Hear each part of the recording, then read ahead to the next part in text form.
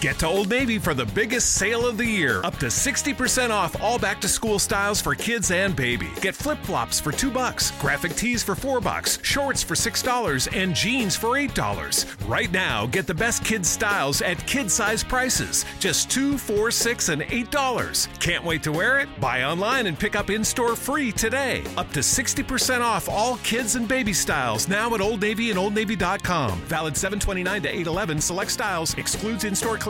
Let's say you just bought a house. Bad news is, you're one step closer to becoming your parents. You'll proudly mow the lawn. Ask if anybody noticed you mowed the lawn. Tell people to stay off the lawn. Compare it to your neighbor's lawn. And complain about having to mow the lawn again. Good news is, it's easy to bundle home and auto through Progressive and save on your car insurance, which, of course, will go right into the lawn. Progressive Casualty Insurance Company, affiliates, and other insurers. Discount not available in all states or situations. Welcome, everyone, to episode 99 of the NBA podcast. I'm Brian Toporek, and today, our long national nightmare is over. Jahlil Okafor is finally no longer a member of the Philadelphia 76ers. He is now a Brooklyn Net, so we will talk about that trade. And then, unfortunately, we're going to spend a lot of time on injuries, because that's been the prevailing story of the NBA so far this year. Before we get underway, I wanted to remind you that you can follow us on Twitter at the NBA Pod. In our bio, you can find all of our Twitter handles, so give us a follow as well. You can also find us on iTunes, so please subscribe, download, leave some reviews. We'd love any feedback.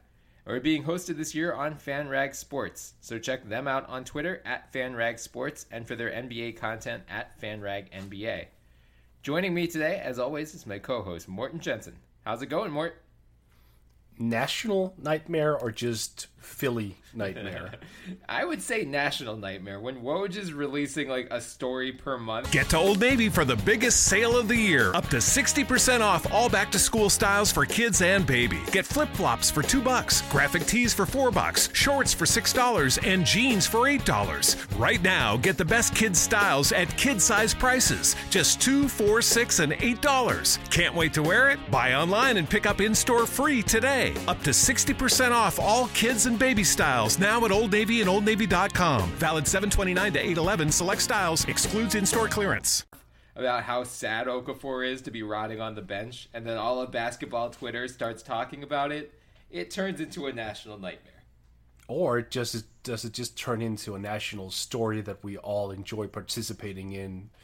Because let's be honest, whenever that debate is raised, everyone has a take. Right, yeah, it just immediately goes back. We haven't had enough process debates, so we clearly need to have at least one more per month from now until North Korea nukes everyone. Oh, so for like another month? Right, yeah, exactly, for the next 3 weeks, yes. Yeah. I would be surprised if we see 2018, I'll just be honest. Yeah. Let's get into it. We got to start with Okafor, obviously. So ESPN's Zach Lowe on Thursday was the first to report this. He is being sent to Brooklyn along with Nick Stauskas and the New York Knicks 2019 second-round pick in exchange for Trevor Booker. So, Mort, I want to break down both sides of this. Let's start with the Nets side. I think in terms of value, it's, there's not much to argue here. Booker didn't fit into the Nets' long-term plan, so even if they only get that Knicks 2019 second-round pick for him, that's fine. If one of Okafor or Stauskas pan out for them, it's a home run. It's a no-risk, high-upside move for the Nets. So the question is, do you think Okafor can turn his career around in Brooklyn? I think he can. I think we have been faulting him a little bit too hard for not being Joel Embiid or Kristaps Porzingis. I mean, he doesn't need to be a guy who can go out there and take 5 threes a game and hit them at like a 40% clip.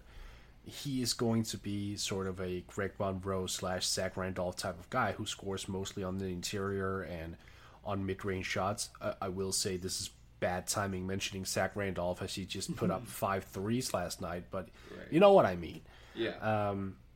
It's okay to be an NBA player who scores on the inside and use, his height and skill set near the rim. I mean, last time I checked, getting a shot around the basket is still a high percentage shot. And if you can convert, 58, 59, maybe even 60% of your shots around the basket by playing closer to it, and you can get to the free throw line and hit a decent percentage from there, which I think he can become that player, then it's fine. Yeah, sure, he might not provide a whole lot of spacing, but that's okay.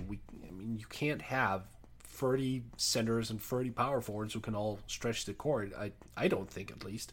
You are going to have these outlier guys, and given that Brooklyn is fond of the three-point shot, generally speaking, it's okay to have a guy who isn't. Yeah, I think everything you said I agree with. Look at a guy like Enes Kanter, too. He's right, thriving in the Knicks. He's almost a nightly 20-10 threat, and he's not a consistent three-point shooter at all. So there is a place for that in the league. We always talked about Okafor in that Kanter, Monroe mold, thinking like, oh, those guys can come off the second unit, dominate bench bigs. But now we're seeing Kanter in the Knicks starting lineup, and he's faring well there. So maybe there is a role for Okafor as a starter. Obviously, having seen the guy play or not play in this year, but seeing him on the Sixers the last 3 years, I have some takes about this. I wrote a piece at B-Ball Breakdown so if you're more interested in the Okafor thing, check that out. But a few things stood out to me. As you mentioned, Mort, when he came out of college, he was just known as like one of the most dominant low post players we've seen coming out of college in decades, I think it's fair to say. That was his bread and butter. Draft Express, Matt Kamalski noted at the time, 54% of his possessions at Duke were post-ups. He averaged about 0.922 points per possession, and drew a foul nearly 1/5 of the time. So that's, the Sixers knew that. They fed him in the post almost 6 times a game as a rookie. He had middling efficiency. He was around 0.5 points per possession, so better than Andre Drummond at the time, better than Anthony Davis, Pau Gasol, Hassan Whiteside, but worse than like DeMarcus Cousins, worse than Kevin Love. I think he was tied with Zach Randolph, actually. As a rookie, mind you. Yeah, right, as a rookie.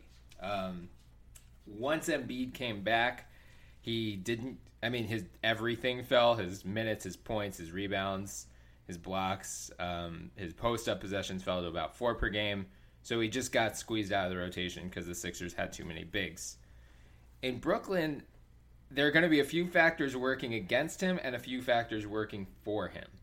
Against him, right now, Brooklyn is averaging the 5th fewest post-ups among all teams in the NBA. But last year, they had the 11th the most. So this year, it feels like it's kind of a chicken or the egg thing. Like, do they not run post-ups because they have only Timofey Mozgov, Jarrett Allen, and Tyler Zeller? Or is that just, is Kenny Atkinson saying, we found post-ups aren't as efficient as other shots. We're going to avoid those. I would lean toward the former. I think it's just a matter of personnel not fitting. Yeah. I think he's going to adjust his offense knowing that's how he can get Okafor going. So I think that is fine. Like that, Okafor can overcome that as long as Atkinson proves willing to compromise and be flexible. The Nets also have one of the fastest paces in the NBA, and Okafor is, he's more of a plodding half-court guy. That said, he's coming from Philly, who also has run one of the fastest paces in the NBA for the last couple of years. So he's used to running at that speed. It's just, does that fit his style of play? I don't know. That said, right now with D'Angelo Russell out indefinitely after undergoing knee surgery, they don't have a go-to scorer.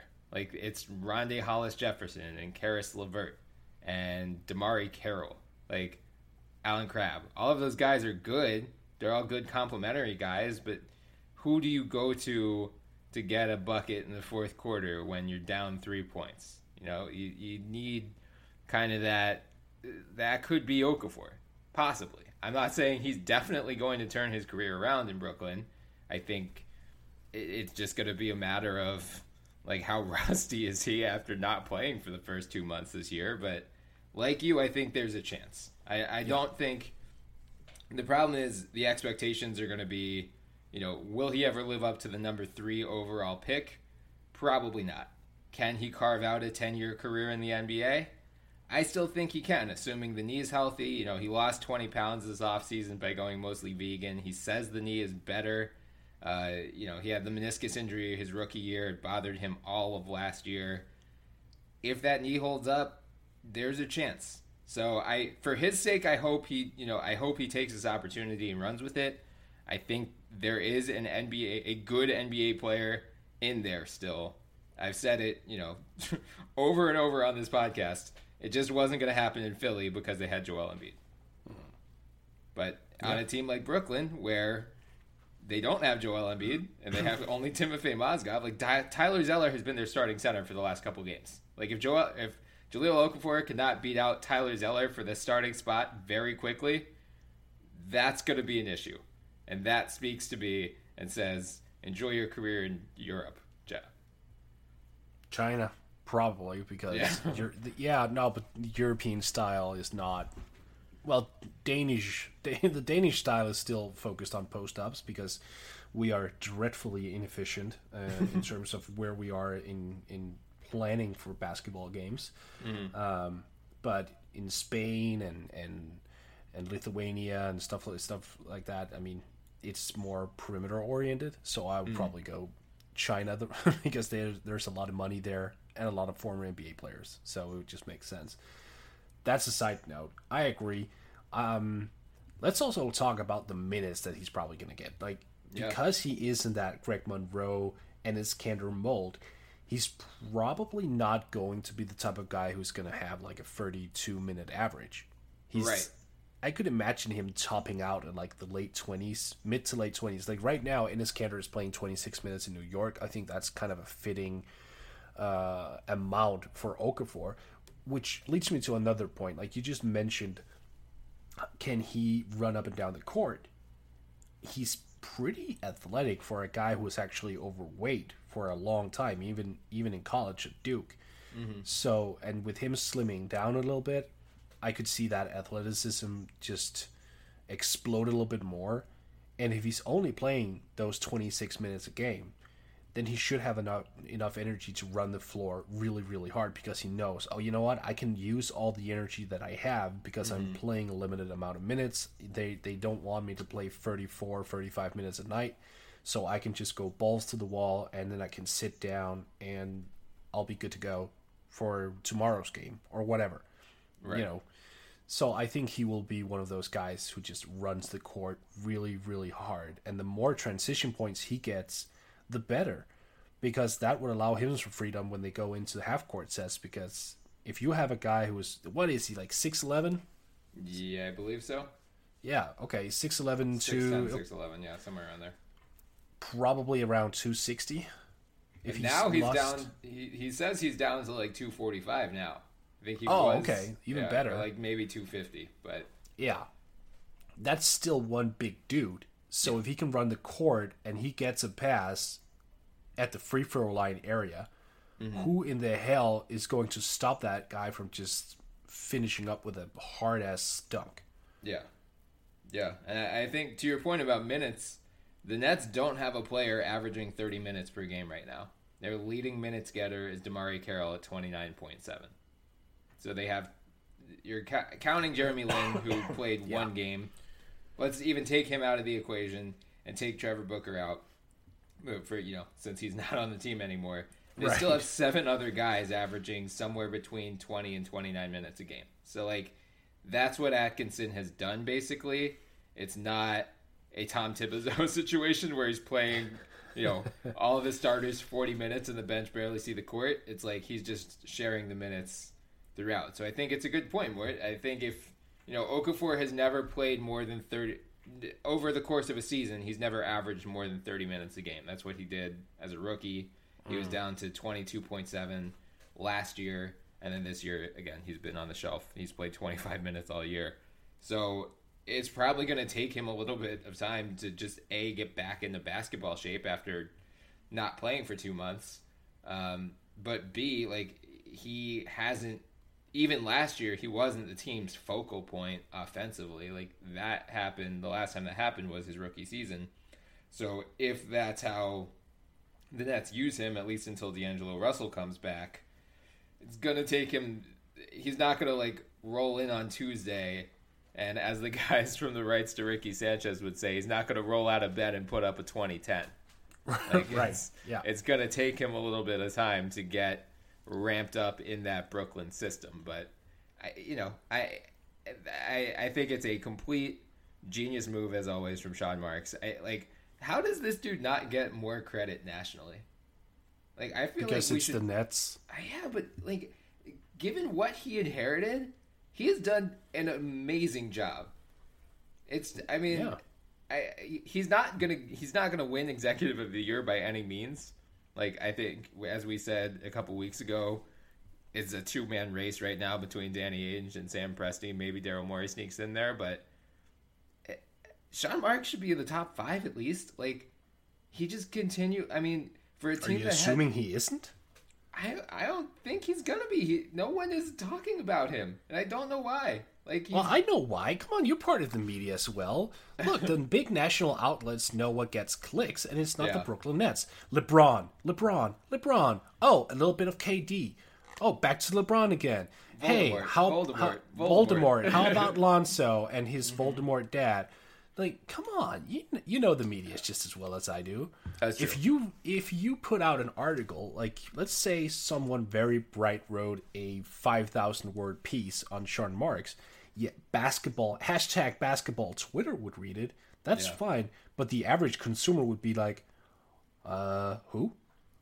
Who? I don't know who that is. Yeah. I mean, I don't care because I want my LeBron news. Right. Well, I'm just saying, if Sean Marks, I mean, this is possibly the easier part of rebuild when you have no expectations and you're just accumulating talent and assets,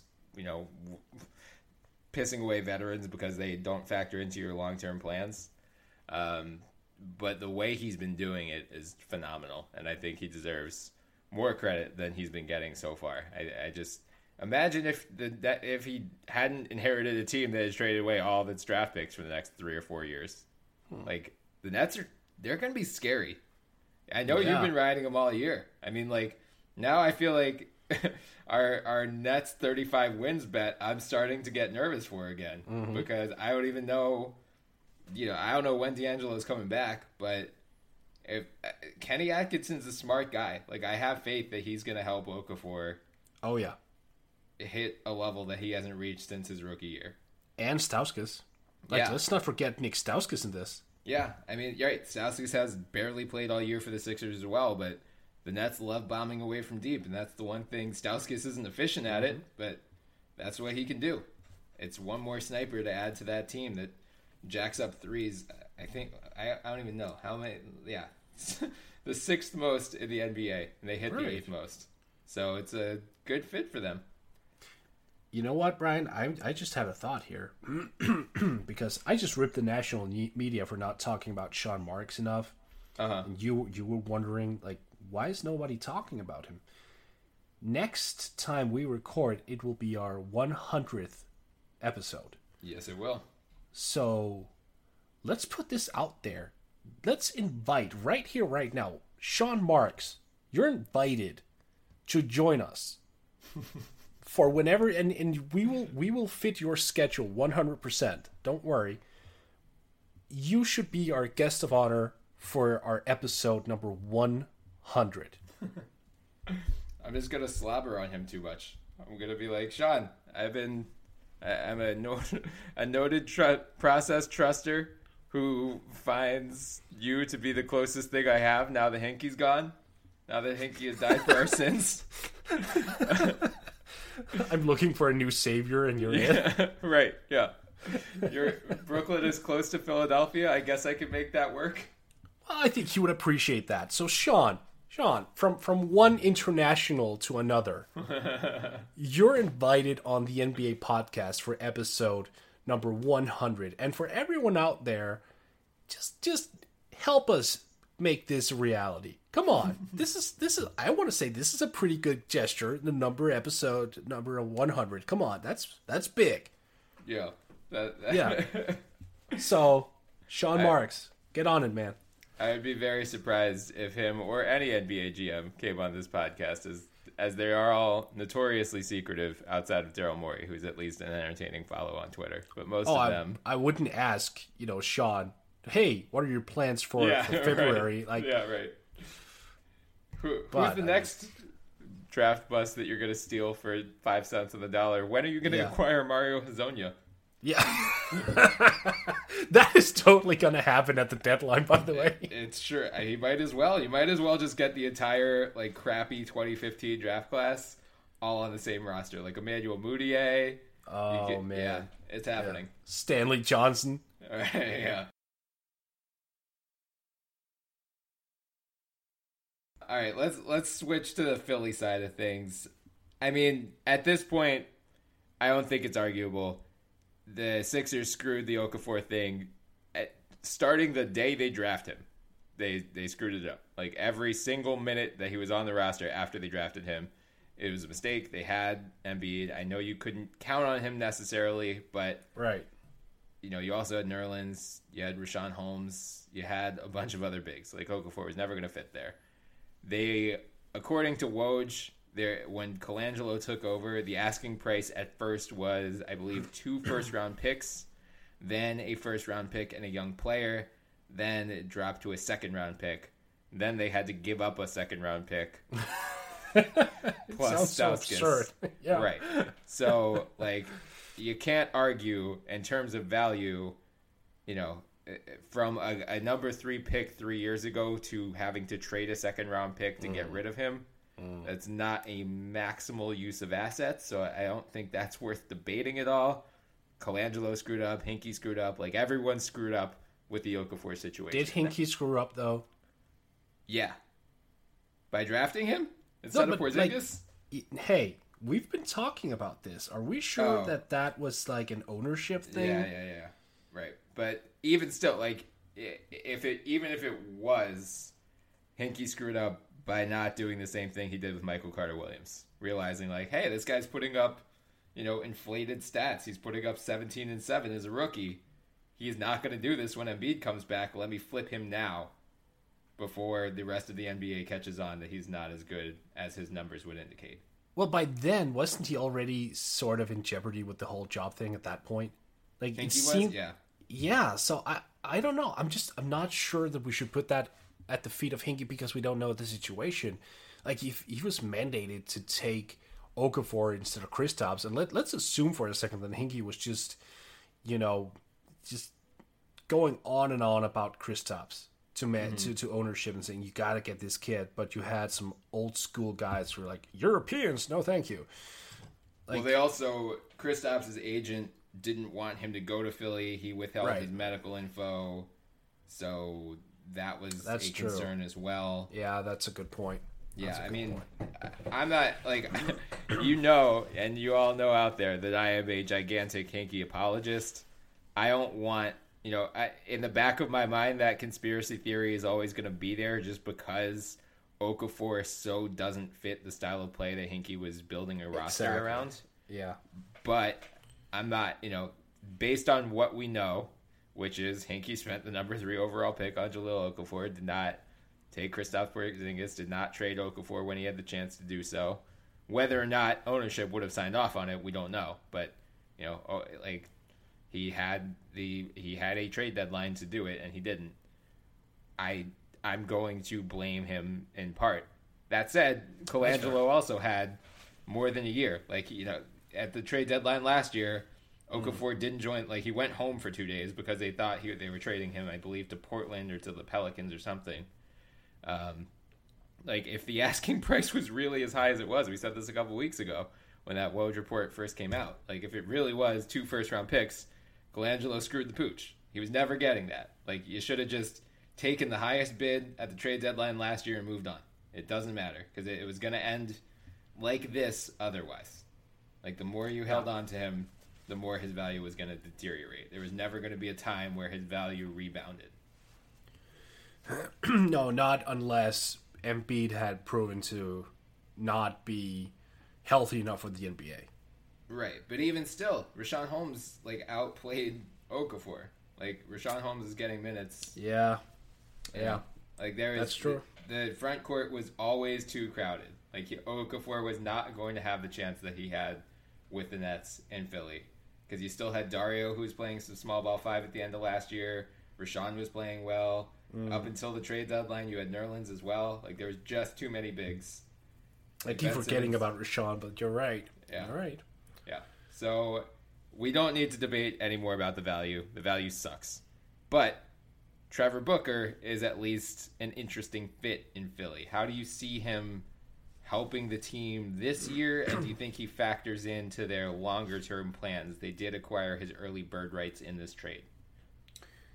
I don't think this was like a bad return. I think Trevor Booker is tremendously underrated. It has been for years. Yeah, sure, he's 30, and he's a power forward who is not like a natural shooter, but he's very similar to like a Taj Gibson type. Like a strong character guy, tough, will really help everybody around him getting better, especially in practice, because he'll throw an elbow. Yeah. I mean, I think he's going to do so much for the psyche of the youngsters, like Joel Embiid, Rashawn Holmes. Those guys are going to get beat up in practice now, and it's going to toughen them up. They're going to hate him for a while, and that's going to be fine. And then when it comes out on the court, he's going to be the greatest teammate they ever had, because he's one of those guys who will go to war for you. So I don't think like playing style, if you go from that lens, like he can get you about 12.7 boards if you play him a shit ton of minutes, but he's not going to get that. So his numbers are really a secondary to me. I don't really care about what he puts up. As long as when he's out there, he rebounds some, he sets some hard screens, and when he's open, he takes a jump shot or finishes, on a broken play, whatever. I don't care what he gives you on the court. What I care about is the mentality that he gives everyone around him. Because, look, we already know that Philly has a lot of talent. You just touched upon it. Like, there's not really the biggest need for him as a player moving forward. You have a lot of perfect alternatives around him. But it's a lot of young guys, and it's young guys who, I don't want to say like all millennials, and don't worry, I'm one of them, but are a little bit, maybe not as tough-minded. Yeah. A little, even Joel Embiid at times tries to avoid contact. Ben Simmons as well. Like, now they're going to be confronted with it daily in practice. Like, Trevor Booker is going to bang into them when he gets the ball, and he's going to teach them, you know what, you better learn to take this, or I'm going to fucking kill you. As long as he doesn't seriously injure anyone, that's my concern. He's not Bobby Portis. Yeah, right. I mean, I agree with what you're saying. I think the toughness that he provides both on the court and the veteran experience in the locker room is probably his biggest asset. Brett Brown, when speaking about the trade, said his professionalism was what endeared Brown to Booker. And he said, this guy, he's fine with not playing. Like, that's good. I don't, again, we have 6 big men who deserve minutes already. Like, we don't need a guy who's going to come in and expect 25 minutes a game, because that's probably not going to happen. Like, we've got Embiid, Simmons, Saric, Amir Johnson, Rashawn Holmes. Like, Booker is now the 6th. Saric too. God. Yeah. But that said, Philly has they've been experimenting with these supersized lineups for much of the year, in part because of Markelle Fultz's injury kind of forcing them to do it. But, they've had this starting 5 for a while of Redick, Covington, Saric, Simmons, Embiid. So now Booker is just one more big body to throw in there and force opponents, like, okay, you want to go small ball, we're going to have 4 guys on the court who are 6'8" or bigger. Good luck. I mean, it's... yeah. I don't know how much Booker is going to play, especially at first, as he gets ramped up in the system. And, Rashawn Holmes against the Lakers the other night had his best game of the season. Like, that dude is already struggling to find minutes. I hope that Booker doesn't take minutes at the expense of Holmes, because I think Holmes needs to be on the court more than he has been. Yeah. That said, I mean, the Sixers have suffered 2 of the more demoralizing losses this week that they have, frankly, all season. Frankly, that most teams have all season. I mean, coming off a 2-2 week when you play four of the best Eastern Conference teams, and then you come home and shit the bed against the Suns and the Lakers. That hurts, and that's where you can, as a young team, it's hard to have the consistency you need to come out every night, play hard, get wins against crappy teams. Like, you get worked up against a Cleveland or a Boston or a Detroit or a Washington, and you come home and you expect to beat the Suns handily, and then you get handed to. So I'm hoping, if nothing else, that Booker will, get the young guys to realize, like, this is the NBA. You can lose any night. It doesn't matter who you're playing. I don't care that the Hawks are 4-20 or whatever. The Bulls are 4-20. They still have NBA players on that roster, and if you don't play hard, you're going to get your ass kicked. So I'm hoping, if nothing else, that's what Booker provides. Was it worth the second-round pick to get him? Yes. I mean, I guess, the Sixers have, thanks to Hinkie, the Sixers have so many future first and second round picks coming their way. They just don't have the roster spots to accommodate all those guys. And yeah, you can draft and stash a bunch of guys. I think they had 4 second round picks this year alone in 2018. So, it hurts to give up picks. I'm always in the mindset of I'd like to be on the side receiving picks rather than giving them away. But yeah, as a former Bulls fan, I can definitely You can relate, yeah. But yeah. I mean, given their situation right now, it's not an egregious loss to give up 1 second round pick. I mean, from a Sixers side of things, you basically have to evaluate this as a second round pick for Trevor Booker, because Okafor and Stauskas were gone at the year anyway. They could have just cut them both. I mean, yes, you run the risk of one of those guys blowing up in Brooklyn, but even if that happened, it wasn't going to happen in Philly, and they weren't going to re-sign in Philly. So, it's similar to the Yusuf Nurkic thing with Portland last year. Like, Denver got rid of Nurkic and sold low on him, and they blew up. But it wasn't going to happen in Denver because Nikola Jokic was there. It just, sometimes circumstances dictate when you have a better player, like, you're going to have to sell low on someone, and you're probably going to lose in terms of value, but you just have to move on at a certain point. Agreed. And I mean, look, you could also argue that if what I said before turns out to be true, that he toughens up all these kids and he has a psychological impact on it, isn't that alone worth a second rounder? Yeah. Oh yeah, absolutely. So I think I've actually been pleasantly surprised with the analysis I've seen about this trade, because I thought I would see more, oh my god, you gave up a number 3 overall pick for Trevor Booker, but it seems like people are basically just like, yeah, this is just what had to happen. Like, they weren't going to get anything of real value for him. Good for them for just moving on and not pissing off his agent any more than they already did. Yeah, that's not a good sign. So what are you? Let's wrap this one up by putting a little bit of prediction into this. Mm-hmm. How do you think Jahlil is going to fare for the rest of this year in Brooklyn? Do you think he's going to have a tough time adjusting, or do you think he's going to come in swinging? I think it'll be a tough time at first. Yeah. And then I'd say by mid-January, he starts really getting going. I do think he's going to have a strong end to the year. The one thing we should touch upon for Brooklyn as well is, some of the concern with trading for Okafor was that whichever team trades for him, because the Sixers didn't pick up his option, can only offer him up to his fourth year what his fourth year salary would have been, so a little north of $6 million. And I saw people saying, like, well, what if he really blows up? Then their options are limited because they can't sign him for more. I don't think he's getting more than $6 million a year on the free agent market. Do you? It takes one team. Yeah, I guess the Bulls are out there with cap space. I mean, they are. But, I mean, it just takes one team, like we've always seen.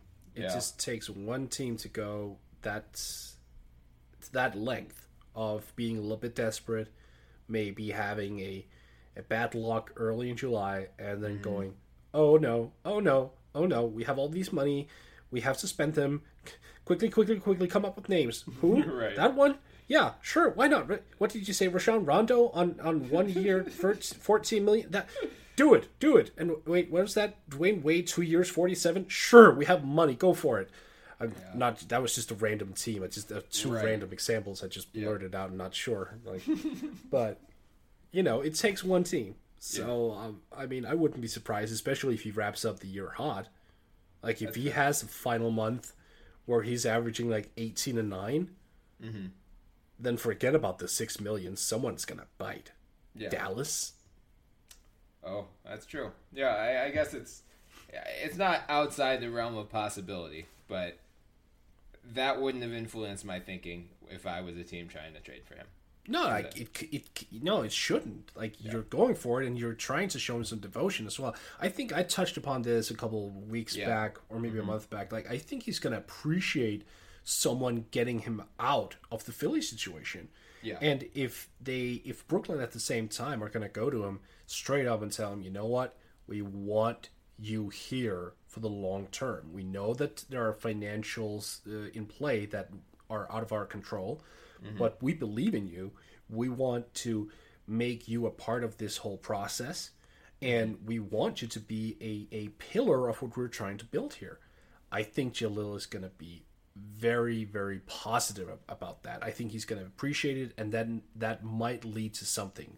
Maybe they agree on a 1 year deal or something that will allow him to earn more the following year, or a 2 year deal with some options. I'm not sure, but if they just sit down at the end of the year and they tell him, you know what, we were satisfied with what you gave us, if that turns out to be the case, and he's happy being there, I'm sure they can work something out. The key thing here is just dialogue and communication. Yeah. I think I agree with all of that.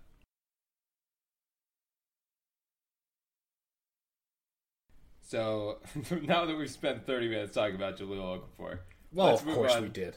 Let's move on to actual good players and good teams. We got to talk about the Golden State Warriors. Unfortunately, Stephen Curry suffered an ankle injury earlier this week. He is out for a couple of weeks, according to ESPN's Adrian Wojnarowski. Stephen Curry and ankles. That's not what I want to hear, Brian. No, and if you saw the clip of it, it looked... I did. Yeah, it was similar to the Kristaps ankle scare from earlier this year, where it looked a lot worse. Maybe we're all just scarred from the Gordon Hayward thing still, where we see an ankle go in a direction it shouldn't, and we're like, all right, season's over. Thankfully, Steph, there's no ligament damage, no broken bones or anything. It's just, he's out for a couple of weeks. It was a severe sprain. Do you think this opens the door for Houston to start running away with the number one seed in the West? And if so, should Golden State care? No, I don't even care. I mean, does it open the door? I guess. It doesn't matter. It's a completely pointless... That's going to sound harsh. Brian, that's a completely pointless question. But but it's just like there's no point. Even if they win number one, Steve Kerr and company are just going to, shrug their shoulders and go, oh, well. And then they're going to murder them come playoff time. So, I mean, yeah, sure. Let's just go with it. It opens the door. But it has... it means nothing. Nothing. And let's not forget one thing. I'm going to spoil my crush already because we're talking about him right now. Let's not forget there's this guy named Kevin Durant on the team. Yep. Who, over the last two, has been playing pretty Kevin Durant-esque, let's just say. He is mildly good at basketball, yes. Yes, somewhat. He's a decent basketball player, I guess. Yeah. And with Curry gone, he can go back into the whole, you know what? I just want to remind myself of how good I am back. Right. And he's pretty damn good when he goes into that back, mind you. And I kind of think that he's just going to take it like a personal responsibility that, you know what? I'm just going to get us through this one. Don't worry, Steph. I've got you, baby. Yeah. Don't rush back. I'll just drop 40 a night. We're good. I'll just do it. I'm averaging 35 and a half over the past two games, 10 and a half rebounds, right. 8.5 assists, 3.5 blocks. So, sure. And they came away with a big road win against Detroit on Friday night, even without Steph. I mean, the Warriors are just unstoppable. We know how this season is going to end, barring like a catastrophic injury. But a big road win. Did you just? Yeah, that's saying that Detroit has have arrived. I mean, I guess they've struggled of late, but without Curry, I would say it's just getting a road win against a half decent team that's a big win. Yeah, that's the thing. I mean, we wouldn't have called it a big road team for last year's Detroit. So it's like a really good compliment to this Detroit team right now, who are doing well, and I really enjoy their success. It's a completely unrelated point, but no, I think they'll be fine. Also, just so we don't forget about it, the Warriors also have this guy called Klay Thompson. Yep. Draymond Green. There's a Jordan Bell in the mix as well. Andre Iguodala. Is he hurt? I'm not sure. Is he back? He was out for a little bit while. Well, anyway. But, I mean, I'm not really concerned about their depth. Yeah. I mean, Sean Livingston against the Warriors came into the starting lineup, had 10 points. Iggy came off the bench for 29, had 5. Oh, yeah, he's back. It was just the Kevin Durant and Klay Thompson show against the Pistons. Yeah. So, basically, I'm not nervous, nor should they be. And, I mean, look, first seed. I think they are beyond seeds, aren't they? Golden State, I don't think they care about playoff positioning at all, and I don't blame them. I would agree with that. Although, so let's just go right into it. Kawhi Leonard is reportedly, there was talk of him coming back tonight. We're recording this on a Saturday against the Suns that got pushed back now. He might allegedly make his season debut Tuesday against the Dallas Mavericks, according to Michael C. Wright. So now not only do the Warriors have to worry about the Rockets, but now here are the Spurs, who, without Kawhi Leonard, have gone 18-8 because Spurs gonna Spurs. Yeah. So here's the question, Mort. Houston right now has the best win percentage of any team in the NBA. They're playing out of their mind. They're 19-4. The Chris Paul, James Harden, concerns about the two ball dominant players, one ball, have proven completely overblown. Yeah, it's working. Right. Who should the Warriors fear more? This year's Rockets or the Spurs once Kawhi is back up to speed?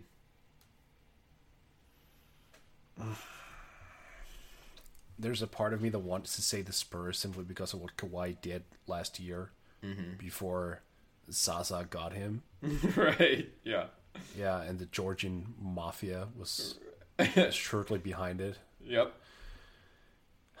But Chris Paul is a pain in the ass for anyone who he goes up against. And so is James Harden, and that whole dynamic in Houston has changed. And I also expect Eric Gordon, who's been kind of sneaky bad percentage-wise this year, to bounce back. It's a really good question. I feel the combination of talent in Houston is vast superior to that of San Antonio, but I feel the components in San Antonio are just so beautifully welded together that you just can't at any point ignore it. Yeah. And given that LaMarcus Aldridge seems to be LaMarcus Aldridge again, that's also a huge thing going forward because he's not just a good offensive player. He's also a strong defender when he wants to be, and he can establish himself. And now comes Kawhi Leonard, who I had as my MVP going into the year. Obviously, that's not going to be the case because of all the missed games. But he's 26 right now. He's just in the prime of his career. He's going to be fresh come playoff time. Like he's missed this 2 months of the season or just about. Yeah. So he doesn't have that drag on his body. Right. So he's going to be completely top-notched, in tune come playoff time. Yep. And that is scary. Yep. It's probably a toss-up to me, but if you put a gun to my head, I would say Spurs, but there's not a major separation between the two. I think both are scary just in their own way. Yeah. I know. I feel like want to disrespect the Rockets because I think they have a much better chance this year against the Warriors than they did last year. But I'm with you in thinking it's like I don't know how you pick against the Spurs. I mean, what they've done, we've said it before. The fact that they are this good without Kawhi, like what the hell are they going to be with Kawhi? Mm-hmm. It's just, I mean, my God, like they're 18-8 against a souped-up Western Conference without their best player. And, as you said, LaMarcus is playing better now than he ever has in a San Antonio uniform. If he can keep that up when Kawhi comes back, like this might be the best Spurs team we've seen in the past couple of years, which is terrifying because they've always been a 55-60 win team, even with a kind of crappy LaMarcus. If he's like this still actualized, effective post player, and I think he will be, I don't know that I pick either one of those teams in a 7-game series against Golden State. Like, gun to my head, I would still pick the Warriors to win the title over the field at this point. Oh, absolutely. But, I think the Rockets or the Spurs would at least have a reasonable shot. I think those are the only two teams right now, no offense to anyone else out there. I think those two teams actually have a half-decent shot at least hanging tough and staying competitive in a 7-game series, at which point, some fluky shit can happen. Draymond could kick someone in the balls again, get suspended for a game. Like, we've seen this Warriors team fall against overwhelming odds.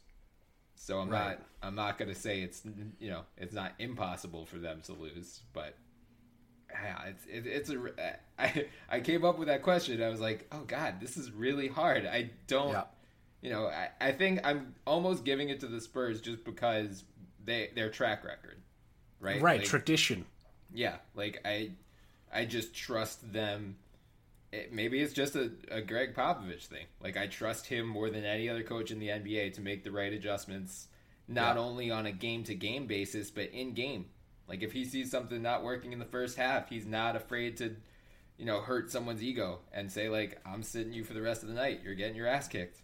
It's just not working tonight. Let me ask you this. Do you think the Warriors have figured out Chris Paul more than they've figured out Kawhi Leonard? I would say yes, but it's kind of a loaded question just because of the Chris Paul hasn't made it to the conference finals reputation. Like, all right, well, put that aside. Like, as a player, yeah, I think they have, if only because Kawhi is so elite defensively that he's more of a threat against Golden State for that reason. Than Chris Paul is a great defender, but the value added at this point is probably more offensive than defensive. Yep. Like the fact that he's this complimentary ball handler to James Harden, and the fact that they, now have one of those guys on the court for all 48 minutes.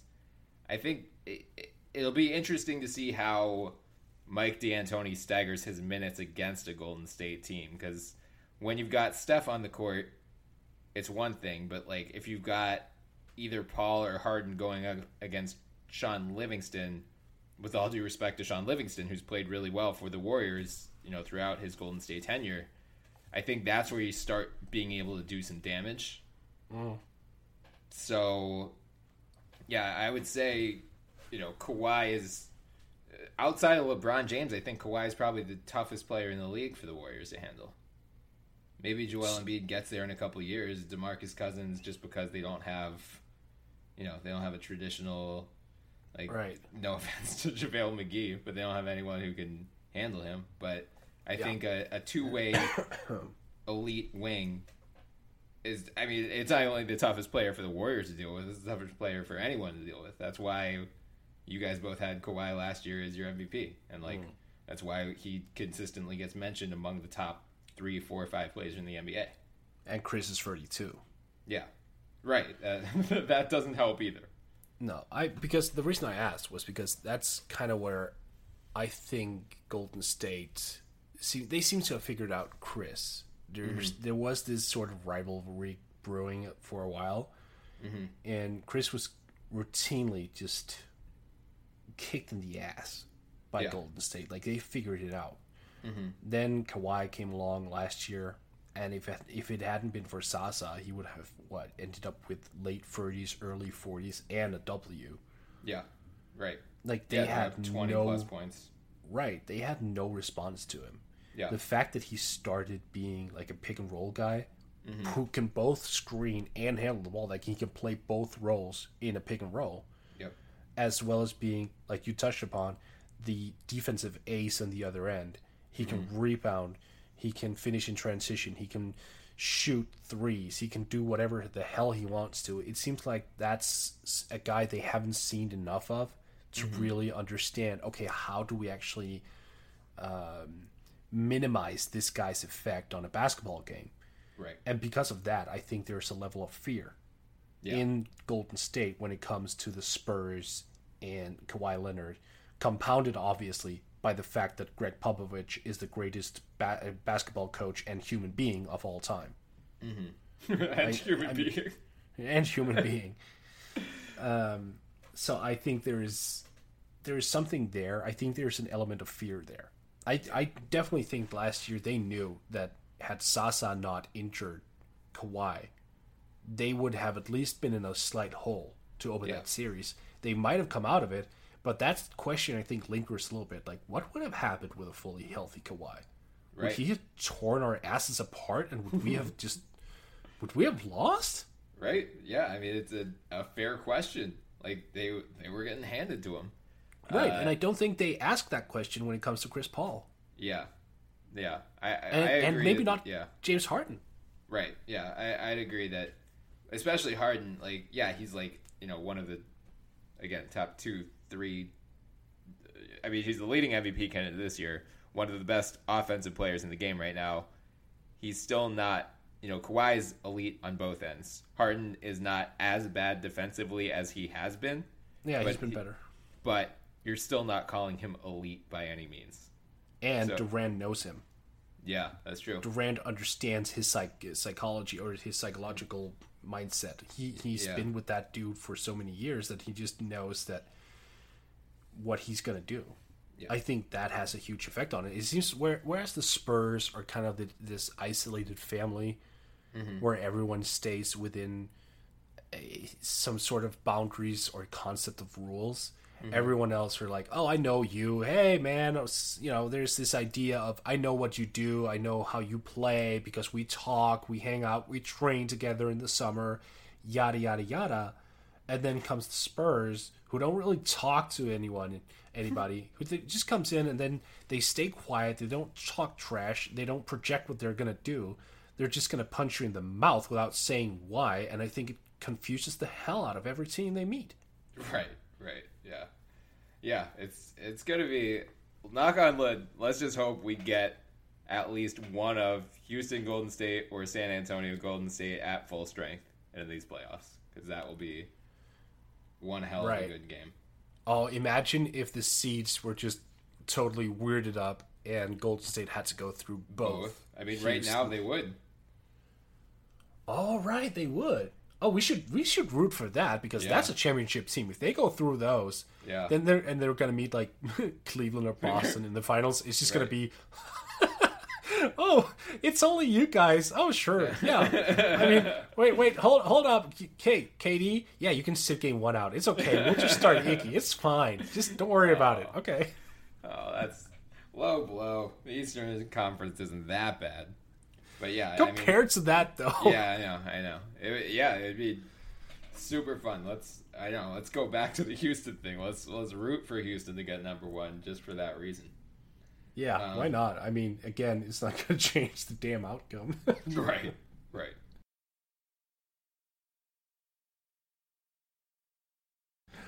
All right, let's go. We got to hit some other injuries. Let's just go through them quickly because there are a lot. Hassan Whiteside's out for the next 3 games at least with a left knee bone bruise. He told Barry Jackson of the Miami Herald that he isn't coming back until he's 100%. So the Heat originally ruled him out for 1 to 2 weeks. Sounds like it might be longer than that. Miami's 11-13 right now. They are 2 games behind the Sixers for the final spot in the East. Mm-hmm. How worried are you about the Heat? I'm worried if I'm the Heat because it's a close seed, and also I've invested this much money in this core, and I really need to see them play together for an extended period of time before I can feel fully confident that my investments were well made. So that's one level of it. I'm also kind of intrigued simultaneously, though, because I want to see what Bam Adebayo can give me if I'm the Heat. Yeah. So I would just give him all the minutes that he wants or can handle while Hassan is out. Just, hey, Bam, if you want 35, you got it. Just go out there, get the reps in, set screens, shoot open 15-footers, crash the glass, block shots, stuff like that. And who knows? Maybe he doesn't need the ball in the same capacity that Hassan does. Hassan is more of a half-court type center. He is not really the type of guy who is going to fit in with the Rockets, for example. Like, he's one of those guys who needs the ball and needs to create something. Bam, I think, could fit in a little bit better in an up-tempo system. He seems to be more springy and doesn't really need the ball to produce all that much. So it's intriguing to see if they could actually improve with Hassan out, not having a guy who just sucks in everything. And Kelly Olynyk, too, has been playing pretty well in That's true. Whiteside's absence. So, I'm with 48% from downtown on the year for Olynyk, by the way. That snuck under the radar, didn't it? Yeah. So I'm like you. I'm worried about the Heat, but there's enough time for them to not totally panic. I think, both conferences right now, that the bottom playoff mix is still so close that, pretty much no one outside of the Chicago Bulls and Atlanta Hawks are out of the playoff race at this moment. Can I just ask you while we're at the Heat here? Yeah. Do you think Justice Winslow is a bust? I hate that word, but given how much we talked about, him being he should have gone the top 5, yada, yada, yada. Maybe bust is the wrong word, but is he going to live up to his draft status? Well, this is year 3. I know he was injured last year. The problem with him is what the Celtics were allegedly willing to give up to get him. Like, remember, they were supposedly 4 first-round picks. So is he going to live up to that? Hell no. Who is going to live up to that? I think Winslow, it's just tough because he's competing with so many other guys who deserve minutes. I think the Heat have low-key... The Heat have a better version of what Brooklyn's got going, where they have so many guys deserving of minutes that they aren't playing anyone. It's not like the Timberwolves, or it's not like LeBron where they're playing 38 minutes a game. The leading minutes getter is Josh Richardson at 32. So if they hadn't re-signed James Johnson, I think we'd probably see a little bit more out of Justice Winslow. But because they have so many guys who can fill that swingman role, I think Winslow is probably just doing what's asked of him. Which is very little at this point. Right. Would you like him to break out like Donovan Mitchell? Of course you would. But nice one. Thank you. I would hesitate to use the word bust. I don't think... I pull that one back again. Yeah, but I'd say, they had higher expectations for him this year than he's delivered upon. I think that's fair to say. We should get Alana Tatauer in again. Yeah. Yeah. She's going to hate us, though, because we made fun of she had the Heat as the top 4 seed. And we were like, what? Oh, yeah, that's true. Yeah. So, yeah. We'll have right, though.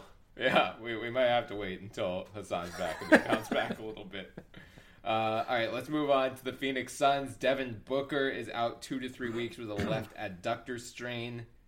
So right now, the Suns, thanks to the Sixers, who they beat the tar out of the other night, the Suns are actually not in last place in the Western Conference. They are 9-18. They are 12th right now, tied with the Memphis Grizzlies and Sacramento Kings in terms of games back. They are a game and a half ahead of the Dallas Mavericks. Do you think without Booker, they're about to plunge back into the tank race?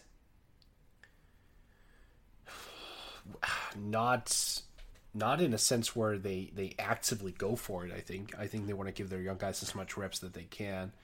But I don't think Phoenix management are going, oh no, we were just making a push for the playoffs. No, I think there is kind of a feeling amongst them right now that's all like, oh, that sucks. He's had a good year, so hopefully he can bounce back when he gets healthy. But in the meantime, it wouldn't be the worst thing in the world to lose as many games as we possibly can in the meantime.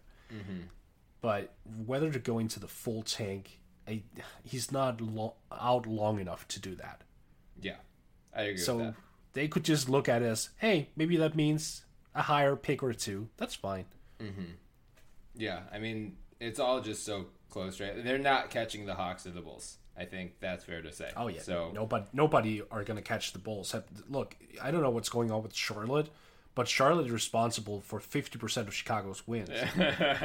and the Bulls have only won games, by the way, on Fridays. So I'm just saying they are going to be the worst of the worst when everything is said and done. Yeah, even when Zach LaVine comes back? Dude, have you seen Fred Hoiberg's system? Yeah. Right. Yeah, I agree. I think I'm pretty sure Nori could run a better system. I don't know. My dog is really dumb. So, well, so is Fred. So that's perfect. That's man. Yeah, I'm with you. The Suns they'll be in that like 3 to 7 range. I don't think they're gonna completely tank. But I will say this though. You like fantasy basketball. I do. You should probably pick up TJ Warren. He's already well above the ownership percentage. Let me see. Yeah, he's way above 50%. Oh, okay. Yeah, he's 80% now. Yeah, I mean he's the second best player on that team. Yeah, exactly. Because he's probably going to have some huge games. Yeah. I mean he's already had some huge games. Like it's Booker putting up 30 to 35, and then Warren putting up 20, and that's how they have won 9 games so far. Yeah, but I wouldn't be surprised like if he just takes it personally with him out. Yeah. And for the next couple of weeks just goes apeshit. Right. Yeah, it's totally possible. Got to go Charlotte. You just mentioned Cody Zeller is out indefinitely with a torn medial meniscus in his left knee. The Hornets are 9-15 right now. As you mentioned, they have lost to the Bulls twice. And they lost Jeremy Lamb last night as well. We don't know. I haven't heard a report back. Yeah. So with all of that in mind, I think you and I both pegged them as a playoff team. Is it time to abandon hope on that? Probably. I mean, 9-15. It's bad. Yeah. I'm not sure that I'm. No, you know what? I'm willing to say it. They don't bounce back from this. I don't think they do. Especially if it turns out that Lamb is going to miss time. I mean, we still haven't gotten a report back. I mean, it says the status for next game is unknown. So we'll see if it was a shin contusion. So it doesn't need to be all that bad. Yeah. But we don't know. Cody is one of those guys who does a lot of things beyond the box score. Yep. A lot of the little things. Yep. It's just not a great sign to lose to the Bulls twice. So really I'm kind of concerned that they have a tendency to play down to the level of competition. And if that's the case, they're going to drop a lot of games. I will say this, though. I don't think we should put it at the feet of Dwight Howard, and we know that people are going to do that. Yeah. Because Howard has actually been pretty good. Yeah, so I agree. Let's just get that out of the way immediately. And we should maybe ask Nicholas Batum to do a little bit more than what he's doing, because he's been god-awful. Right, yeah, I think the elbow injury that he suffered, what's with him with the elbow injuries? Feels like it's just been a thing for the last couple of years. But then every time, or I guess he had the wrist in Portland too, right? But then he came back from the wrist and then was just god-awful all year. So it's starting to feel like it might be a repeat of that. Like maybe the elbow isn't 100%. He re-injured it at one point since returning and had missed a game because of that. I'm jumping ship on Charlotte. I do not feel good about the direction of that team, and I don't see how they come back, especially with Orlando, the Knicks have all kind of fallen back. Even the Sixers have fallen back from their hot early season pace. But I'm still, at this point, if I'm envisioning a game between any of those teams and Charlotte, with the Knicks fully healthy, it would be hard to pick Charlotte for any of those. There's one thing that could happen, though. One thing. Malik Monk starts to go Donovan Mitchell. Yeah, that's true. That is very true. But whether or not that's feasible, that's an entirely different conversation. Right. Yeah. Let's actually go to the Knicks next, because we've got Tim Hardaway Jr. He's out at least 2 weeks with a stress injury in his lower left leg. We shouted him out early in the year because, everyone made fun of his contract, and then he turned out to be actually a pretty good basketball player. He's been playing really well for the Knicks this year. Now, out at least 2 weeks, possibly longer. The Knicks, again, they were, one of the pleasant surprises from earlier in the year. Then Hardaway got hurt. Kristaps got banged up for a little bit. They're now 12-12. So they're only a game behind the Sixers, but how are you feeling about their playoff chances right now? I'm not one of those guys who jumped on the whole Tim Hardaway suddenly good wagon because... Okay. No, here's the thing, though. He scored 374 points this year, but it's taking him 317 shots. So he's a volume scorer. And as we know, unless you offer elite efficiency or fantastic defense, you're not going to be that big of a difference maker if you're just a volume scorer. And he doesn't provide any of those things. He's not efficient, and he's not a strong defensive player. So his 18-point average may look nice, but it takes him 15 shots. I mean, he's shooting 31.6 from downtown. He's not really getting to the free-throw line all that much, 3.6 time a game. So I'm not all in on Tim Hardaway, and I'm not really sure that losing him for a couple of weeks is the worst thing. I would be more concerned had it been Courtney Lee, honestly. Yeah. I think he does more for the team than Hardaway does. Right. He's been playing really well this year. He has, and so has Enes Kanter, we talked about a little bit earlier. Yep. So I think that without Hardaway, they might get a little bit more streamlined offense because Hardaway does go rogue quite a lot, and sometimes that works for him, and sometimes it doesn't. But now they have the ability to just make their offense a little bit tighter. So I actually see this going forward as some sort of blessing in disguise. I'm optimistic they will stay around 500 for the rest of the year. And in the East, that should be enough for a playoff spot. Yeah. I was never, like you, I was never buying the Knicks in general as a legit playoff contender. I mean, Kristaps is really good. He should be in the mix for most improved player even. But I just don't think they have enough, especially with Indiana, Detroit playing better than expected. If Miami bounces back a little bit, the Knicks will probably be in that 8, 9, 10 mix, but I don't know if they're going to sneak past the Sixers or the Heat, or maybe Charlotte gets it together, maybe Orlando comes back from this slump they've fallen into. Yeah, it's possible, but I think I'm just not ruling out Kristaps, man. Yeah, I know he's really good. I'm not ruling it out either. It's totally possible.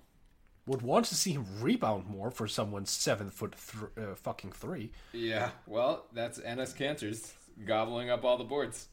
Well, when you're 17th in the league in rebounding. Yeah.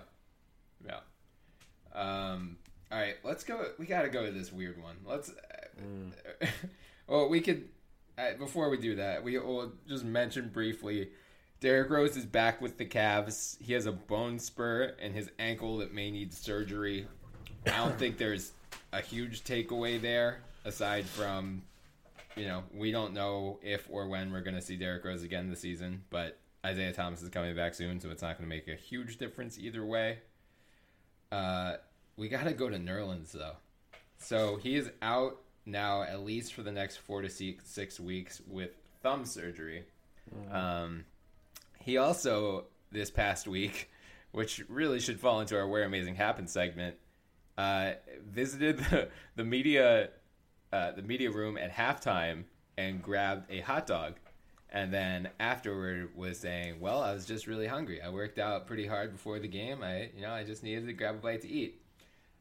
Dallas media raked him over the coals for that. Yeah, unsurprisingly, Rick Carlisle, like he was doing a press conference, or like he was meeting with Nerlens was meeting with reporters to kind of explain and apologize for that. And Rick Carlisle actually like came up to him and was like joking with him, and they seemed to be in like good spirits. But it's just one more weird thing to add, or I guess two more weird things with this thumb injury that previously went unreported for the first couple months. And I think I picked saw up too many hot dogs, man. Yeah, yeah. Maybe he burned his finger on the hot dog container. That's true. Because I'm pretty sure I might be wrong here. So apologies in advance if this is fake news. But I thought I saw a tweet saying that after they announced he was going to have thumb surgery, there's a tweet of him like taking jump shots in a pregame warm-up. So it's just the whole thing is weird.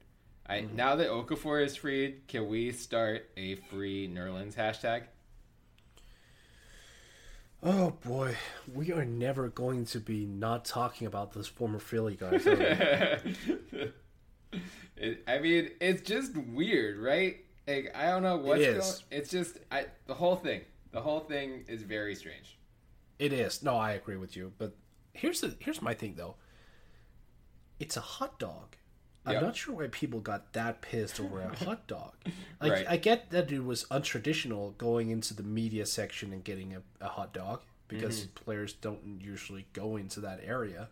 Yeah. But, like, who cares? The guy wanted a hot dog. I want a hot dog. I would go very, very long legs to get a hot dog. I'm okay with that.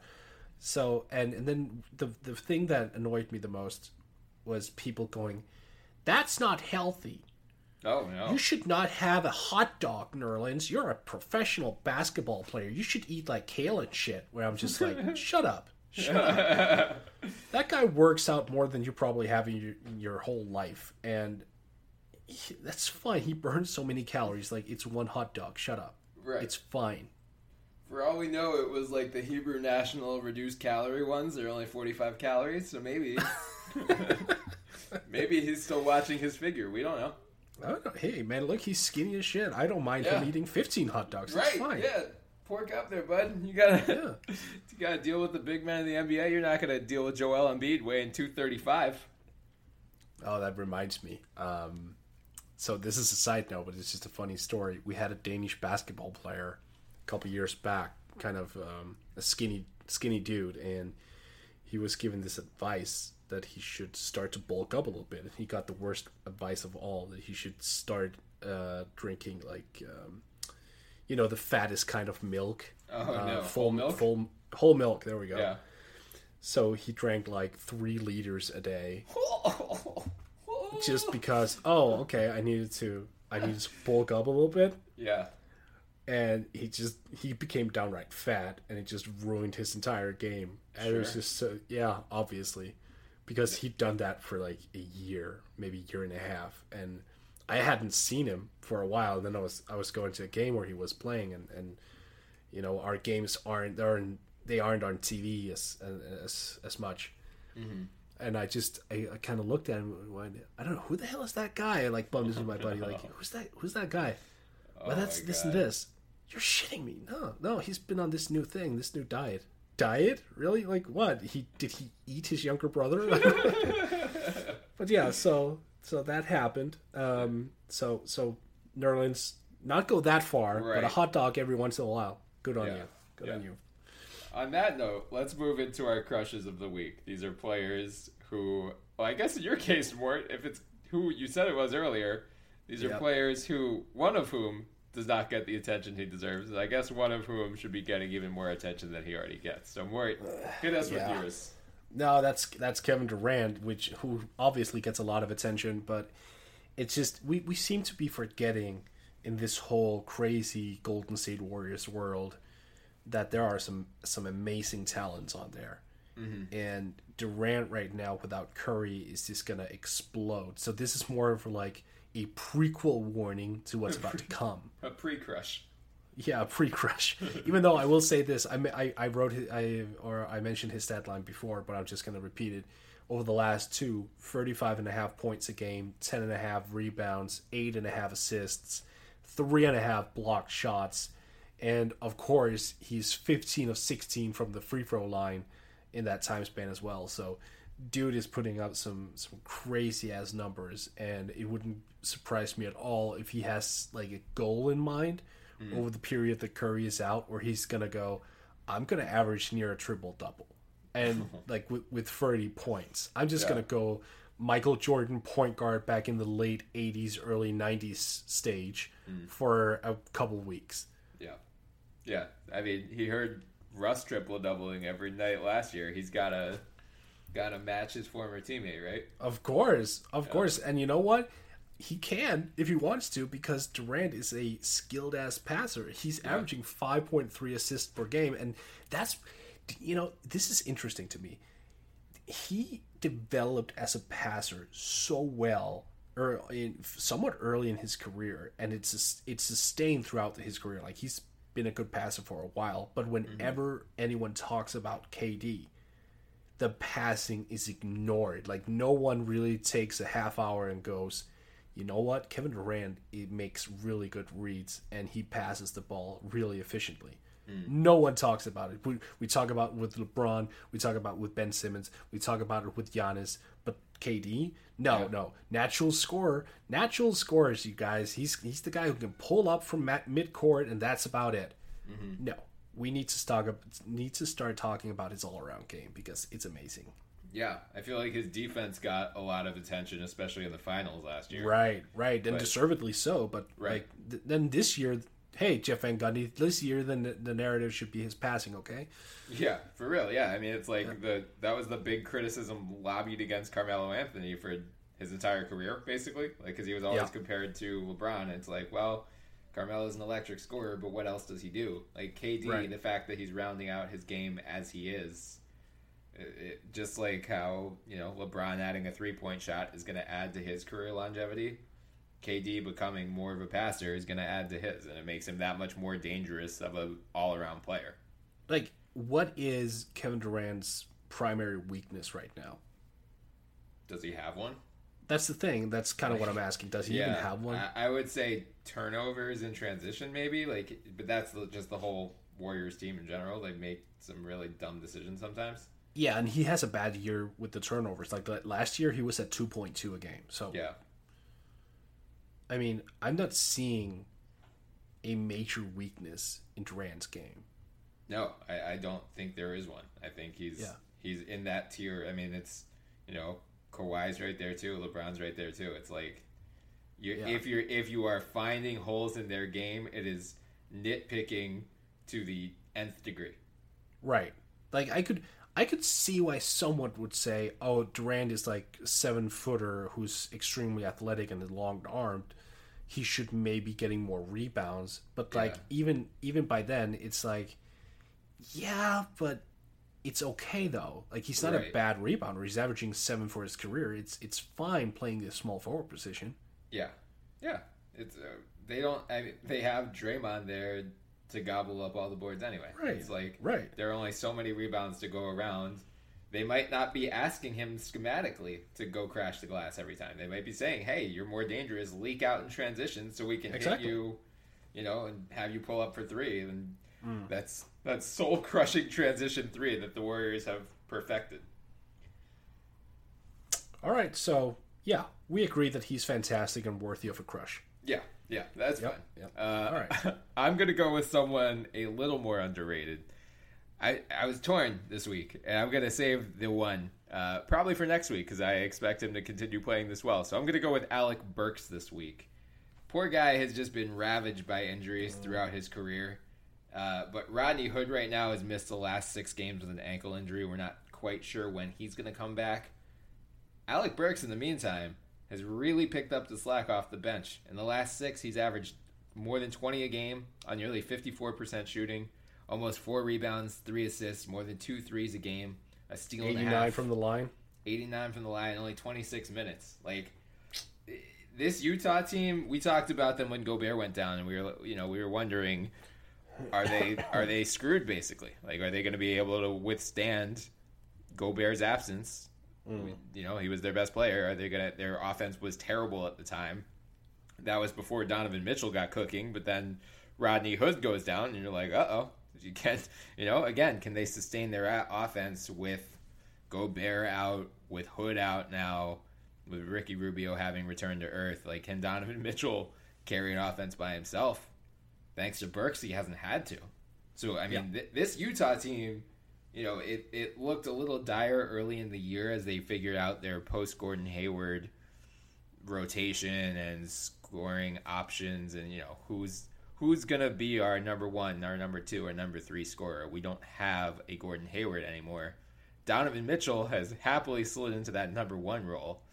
Rodney Hood was there before he got hurt. But now if you've got, you know, when Hood comes back, if you have Mitchell, Hood, and Burks all playing this well, like, this Jazz team is suddenly much scarier than it looked a couple weeks ago. Mm-hmm. So I've been surprised by the 3-point barrage of those guys. Yeah. I did not expect Donovan Mitchell to come in and average 2.5 makes per game. Like, he was a pedestrian 3-point shooter at Louisville. Right. I always suspected he would be a better shooter. Like, you know, I said that like a million times. Yeah. But I did not expect him to come in right off the bat and hit 37.5% on 6.5 attempts per game. Like, I thought that would take at least a year. Right now, they are 5th in the league in made threes, 8th in attempted threes, 3rd in 3-point shooting percentage. They're really, really good from behind the arc. Yeah, and they have Joe Ingles too. Like, obviously he's fantastic. Yeah, I mean, I guess he's second behind Hood right now in terms of makes per game on the season, but he's shooting 45.6% from 3-point range. Like, the whole point with Burks is, like, if he gives them one more offensive weapon, this Jazz team, you know, they fell under the radar because they struggled so much early. But right now, they're back in the playoff race. They're 13-13, tied with the Pelicans for the 7th seed. If I'm a contender, you know, I guess when Millsap gets healthy, the Nuggets are probably the top 4 or the bottom 4 team I'm most scared of. But, like, I'm more scared of the Jazz than I am the Trailblazers. Yeah, for sure. Like, the Jazz could make some noise in the playoffs. It'll be really interesting to see where they fall, whether Burks can keep this up, when Hood comes back, yada yada. But I because Burks has been more potential than reality throughout much of his career, I wanted to shout out seeing him kind of live up to that potential, at least for a short stretch. You're a nice guy, Brian. I like it. Thanks. After shitting on Jahlil Okafor for 35 minutes, I felt like I had to. So while we're at the Jazz, 28.6 points a game over his last 5, Brian. Donovan. Mr. Mitchell, Yep. I just want to pat myself on the back once more because I am that hardcore of an egomaniac. If you guys want, I tweeted proof of this from the NBA podcast Twitter account the other day. I found the episode where Mort was talking pre-draft about how much he loved Mitchell. I think we were talking with Sam Vecini, who now writes for The Athletic, and you know you asked him because you were talking about kind of the mid-first round guys, and you're like, why is Donovan Mitchell not being mentioned with Lonzo and De'Aaron Fox? Like, I don't see why he's not right in that tier. And, right. You know, as it turns out, you were right. He very much should have been. There are a lot of teams that are kicking themselves over passing up Donovan Mitchell. You know, not only the Nuggets for trading his rights away, but, you know, the Pistons took Luke Kennard, 1 pick before him. I will say Matt Morris scared the shit out of me because he said something really, really smart, as Matt Moore tends to do, which was that Quinn Snyder was not inclined to play youngsters. Right. So that would be one thing that could prevent Mitchell from getting the minutes. So shout out to Quinn Snyder, actually, for recognizing the talent that Donovan is and saying, you know what, screw tradition, I'm going to play you as many minutes as you want because clearly you're worth it. Yeah, that's a fair point. And I'd say that's a good place to wrap up this week. So Thank you all for joining us for episode 99. We will, even if we don't get Sean Marks on for our 100th episode, we promise to have a good one for you next week. Until then, you can follow us on Twitter at the NBA Pod. You can find our Twitter handles in our bio, so give us a follow as well. You can also find us on iTunes, so please subscribe, download, leave some reviews. We would love any feedback. And we're being hosted this year on FanRag Sports, so check them out on Twitter at FanRag Sports and for their NBA content at FanRag NBA. Until next time, I'm Brian Toporek, and I was joined by Morten Jensen. Have a good one, Mort.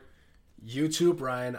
Next time we talk, I've seen the new Star Wars, so expect me to, not rant away, but just either rant or just cry because I'm so happy. Yeah, gush is the only word you're looking for, because there's going to be no ranting. It's going to be fantastic. I hope so. Yeah. We just bought tickets for next Saturday, so no spoilers next week. But yeah, there you go. The 100th I have episode every will have a Star Wars opportunity. review. Yeah, because I have every opportunity to do so, because it's on Wednesday and it actually comes out, I think, Thursday or Friday in the States. Yeah. So for at least 24 hours, I will have complete control of the United States of America. I'm gonna just log off Twitter until Saturday. That's the right play. I'm gonna win every argument on Twitter. Hey, you want me to spoil Star Wars for you? Then shut the fuck up. Right. So look forward to that next week. We'll hear Morten's take on Star Wars. Hopefully it turns out a little better than Justice League. Fingers crossed. Oh, did you see that? I have not. Did you catch it? No. Oh, yeah. I'm saving my money for Star Wars. I always, you need to. Your wife's a doctor. You need to save your money. That's true. Yeah, that's true. All right, Mark, catch you next week. Yeah, you too, man. Motorist Insurance Group and Brick Street Insurance have come together to create a better one-stop shop for agents and policyholders, encircling you with coverage at every step in life's journey. We are now Encova Insurance. Get to Old Navy for the biggest sale of the year. Up to 60% off all back-to-school styles for kids and baby. Get flip-flops for $2, graphic tees for $4, shorts for $6, and jeans for $8. Right now, get the best kids' styles at kid-size prices. Just $2, $4, $6, and $8. Can't wait to wear it? Buy online and pick up in-store free today. Up to 60% off all kids and baby styles now at Old Navy and OldNavy.com. Valid 7/29 to 8/11. Select styles. Excludes in-store clearance.